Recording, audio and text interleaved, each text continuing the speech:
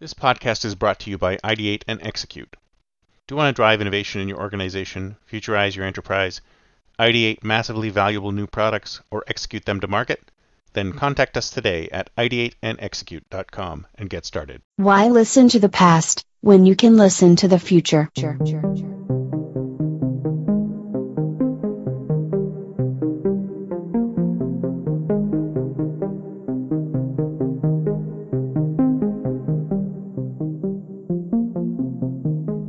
Welcome to the Think Future podcast, broadcasting from deep in the heart of Silicon Valley, California.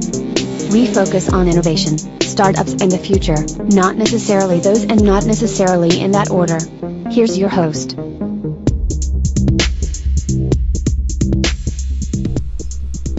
This is Calabucas for Think Future Extra. Now, some people are really ragging on capitalism. Oh man, do they rag on capitalism. Some people absolutely hate capitalism. I think it's terrible. What was that? I was interviewing somebody the other day and they say, capitalism is going to leave the world in a smoking ruin. And I'm like, no, I don't think so. Because capitalism, if you ask me, is the closest political system to nature. Nature that's all around us. That's right, folks. Nature. Trust the science. Think about it for a second. Look at nature. And some of you might say, oh, well, nature is this and nature is that, and nature shouldn't do this and nature shouldn't do that. And it's not really right. But if you ask me, nature is something that we cannot change. We, as a human race, we think we can do these things. We think that we're better than nature. We think we can conquer nature. We think with our piddly little whatever we're doing with our piddly little nuclear reactors or our piddly little carbon monoxide creation devices.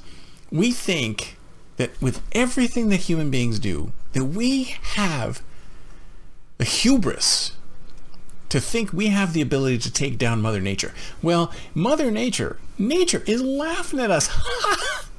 It is having a big old laugh at our expense. Look at what happened in Texas this year. Look at that cold front that came into the United States and basically obliterated the warm temperatures in almost the entire country except for Florida. That little bit of Florida was still hot, red hot down there. But the rest of the country was blanketed with cold. And what could we do? We couldn't do a damn thing. Did you see that picture of a helicopter trying to unfreeze a windmill? A windmill? When I see that picture, when I looked at that, I thought to myself, wow, we have reached the ultimate moment of hubris, where we feel that the actions of the human race truly have some type of impact on nature.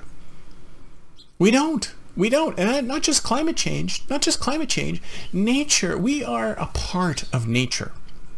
And we are consistently trying to push back against our nature, against nature in general. We are constantly trying to push back against these things. And we are failing miserably. If you stop cutting your grass for a second, then in a few months you are going to be living in the jungle. We are constantly fighting back nature. And when we draw back from wherever nature is, nature takes over with a vengeance. We can't win against nature. We just haven't figured that out yet. We haven't succumbed to nature. Well, some people have. Some people understand. They totally get it. They understand that no matter what we do, we are a product of nature. And we live within nature, and we have to abide by the rules of nature. For example, one of those rules is hierarchy. no matter how many of us believe that a system like communism or socialism, where there's no hierarchies and there's all collaboration and there's no such thing as a hierarchy, we live in a hierarchical universe. How can we possibly fight and create a non-hierarchical system in a hierarchical universe? It's not possible. It's part of the nature of nature and a part of the nature of humanity. So that's why I'm saying is that when you look at a capitalistic system, the capitalistic system is the closest system to nature, right? And instead of fighting the capitalist system, instead of trying to come up with a system that subverts capitalism, and in so doing subverts nature, we need to look at systems which not subvert them, but work with them to improve the lot of humanity. What can we do to take this system, which is the system that matches as closely as humanly possible, as closely as possible to nature, and how can we improve the system? How can we improve capitalism to make it better so that all humans will flourish under it? That's what we need to do. We don't need to abolish it. We need to understand that it's very, very analogous to nature, and in that analogy, make it more effective so that human beings can all flourish.